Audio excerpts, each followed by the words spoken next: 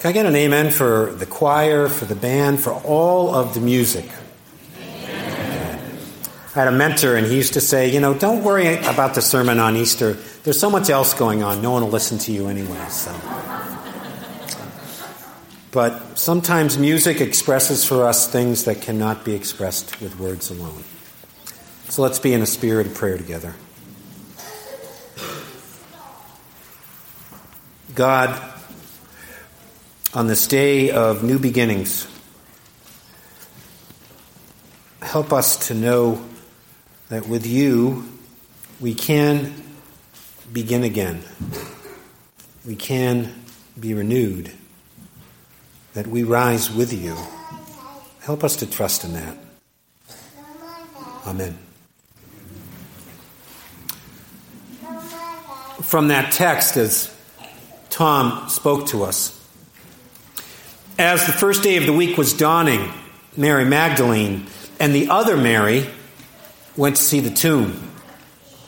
And suddenly there was a great earthquake, for an angel of the Lord descending from heaven came and rolled back the stone and sat on it. His appearance was like lightning and his clothing white as snow. For fear of him, the guards shook and became like dead men. It's 4 or 5 a.m., that strange and spooky time just before sunrise, when the morning seems so far away and the night still has a tight hold on us.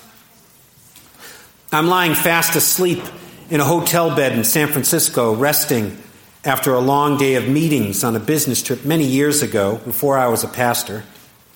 And then I'm awakened by movement. And I open up one eye, and in the pre-dawn light, I watch as my travel alarm clock does a little dance on the nightstand, kind of a jitterbug, bouncing to and fro. And then I look up at the curtains in the window, and they are swaying back and forth, as if in a breeze. And I notice the bed is kind of swaying. And then after a minute, it stops. I think. Weird. And then I go right back to sleep. 8 a.m., I stand before a smiling front desk clerk ready to check out. Mr. Hudson, did you feel the earthquake last night? It was just a little one, but still. So that's what it was. An earthquake, I say. And the memory of my nocturnal jolt comes back. My first earthquake. Still the only one I've ever felt in my whole life. Now, if you've ever lived through a real earthquake, a bigger one than the mini quake I felt, you know that there is nothing on earth like it.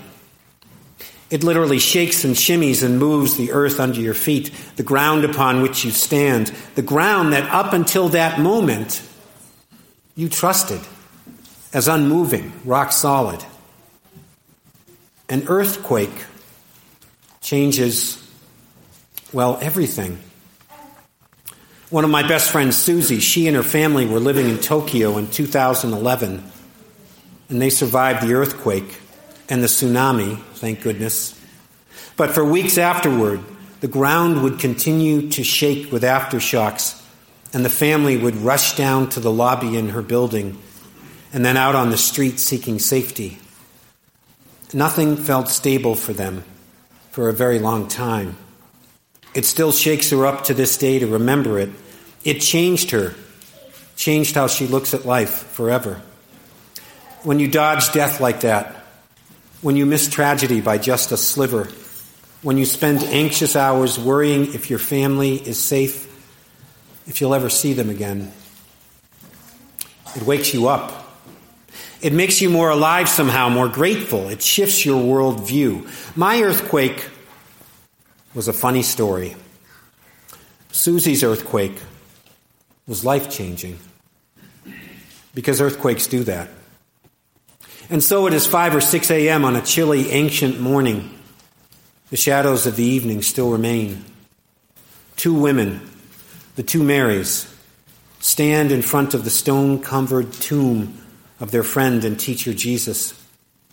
For 3 years, they followed this gentle and wise man as he healed the sick and comforted the poor, challenged religious hypocrisy, and so angered the powers of that world that they put him to a violent death on a cross.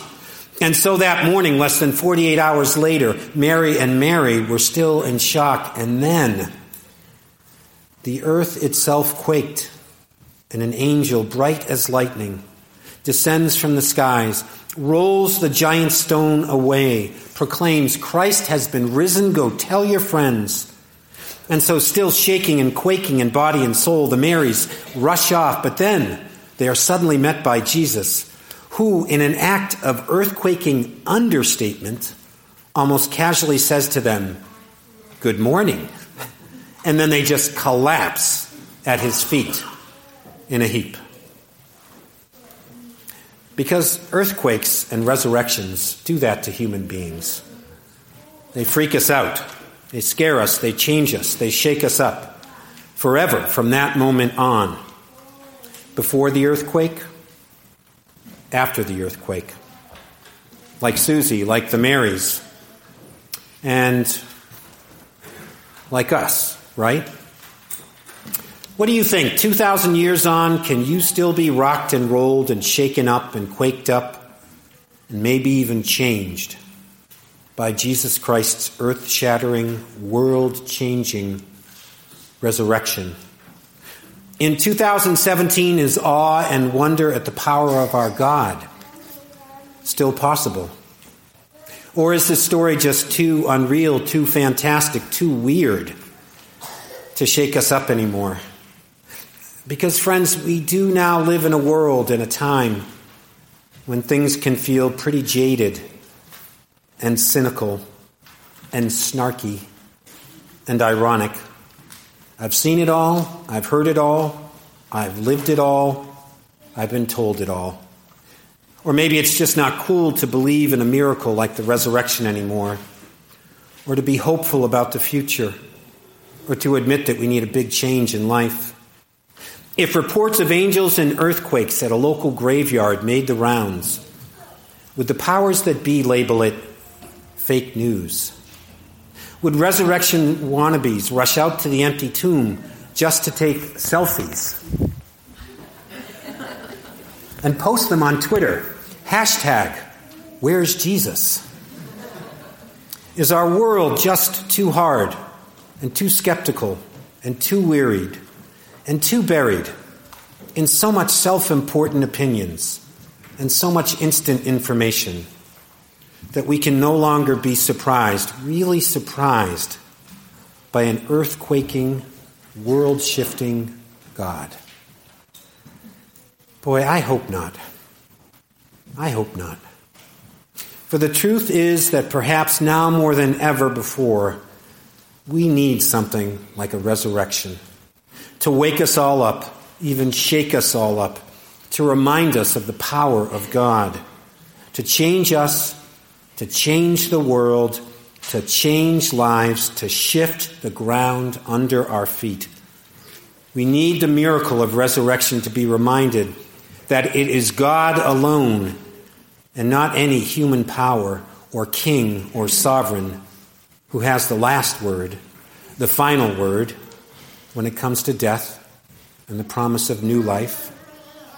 Friends, I just think we need to be shaken up by our God, by life sometimes, awakened from a deep spiritual sleep. Friends, the challenge to trusting in resurrection is not disbelief, it is apathy. Apathy, as in just not caring one way or another. A few weeks back, I had a health scare. My doctor found this odd-looking lump in my throat, and he sent me to a specialist. And I have to tell you, in the days that I had to wait for that appointment, my world was rocked with fear of the unknown and worst-case scenario thinking. I was kind of freaked out. It turned out to be nothing, but boy, did that quake and wake me up to appreciate my one life more, like the miracle of just getting up every day, being loved by family and friends, having shelter and work that matters.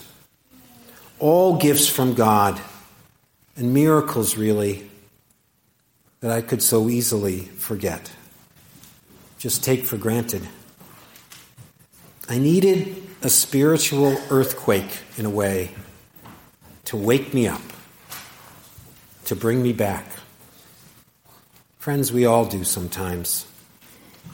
So the good news, the great news today is that we are all here this morning because we each are looking for a jolt, some truth, some hope like those Marys, to shake us up from our status quo, to seek hope because maybe we are feeling hopeless about the state of our world, to find sweet spring because we are tired of winter, to know sobriety because our drug of choice is ruining our lives, to discover renewal in a relationship gone stale because the old ways aren't working anymore, to feel idealistic again because we are just sick and tired of culture-wide cynicism that now passes for the norm, to hear the trumpets of peace that drown out the drumbeats of war.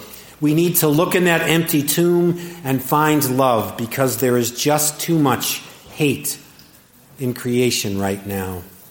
Divine earthquakes for humans and for humanity. Do you feel it this morning? Do you feel it? Sometimes that's what God needs to do to jolt us awake. I feel the earth move under my feet. And friends, that is a good thing. Christ is risen, risen indeed. Happy Easter. And let all we Marys gathered here this day say, Amen.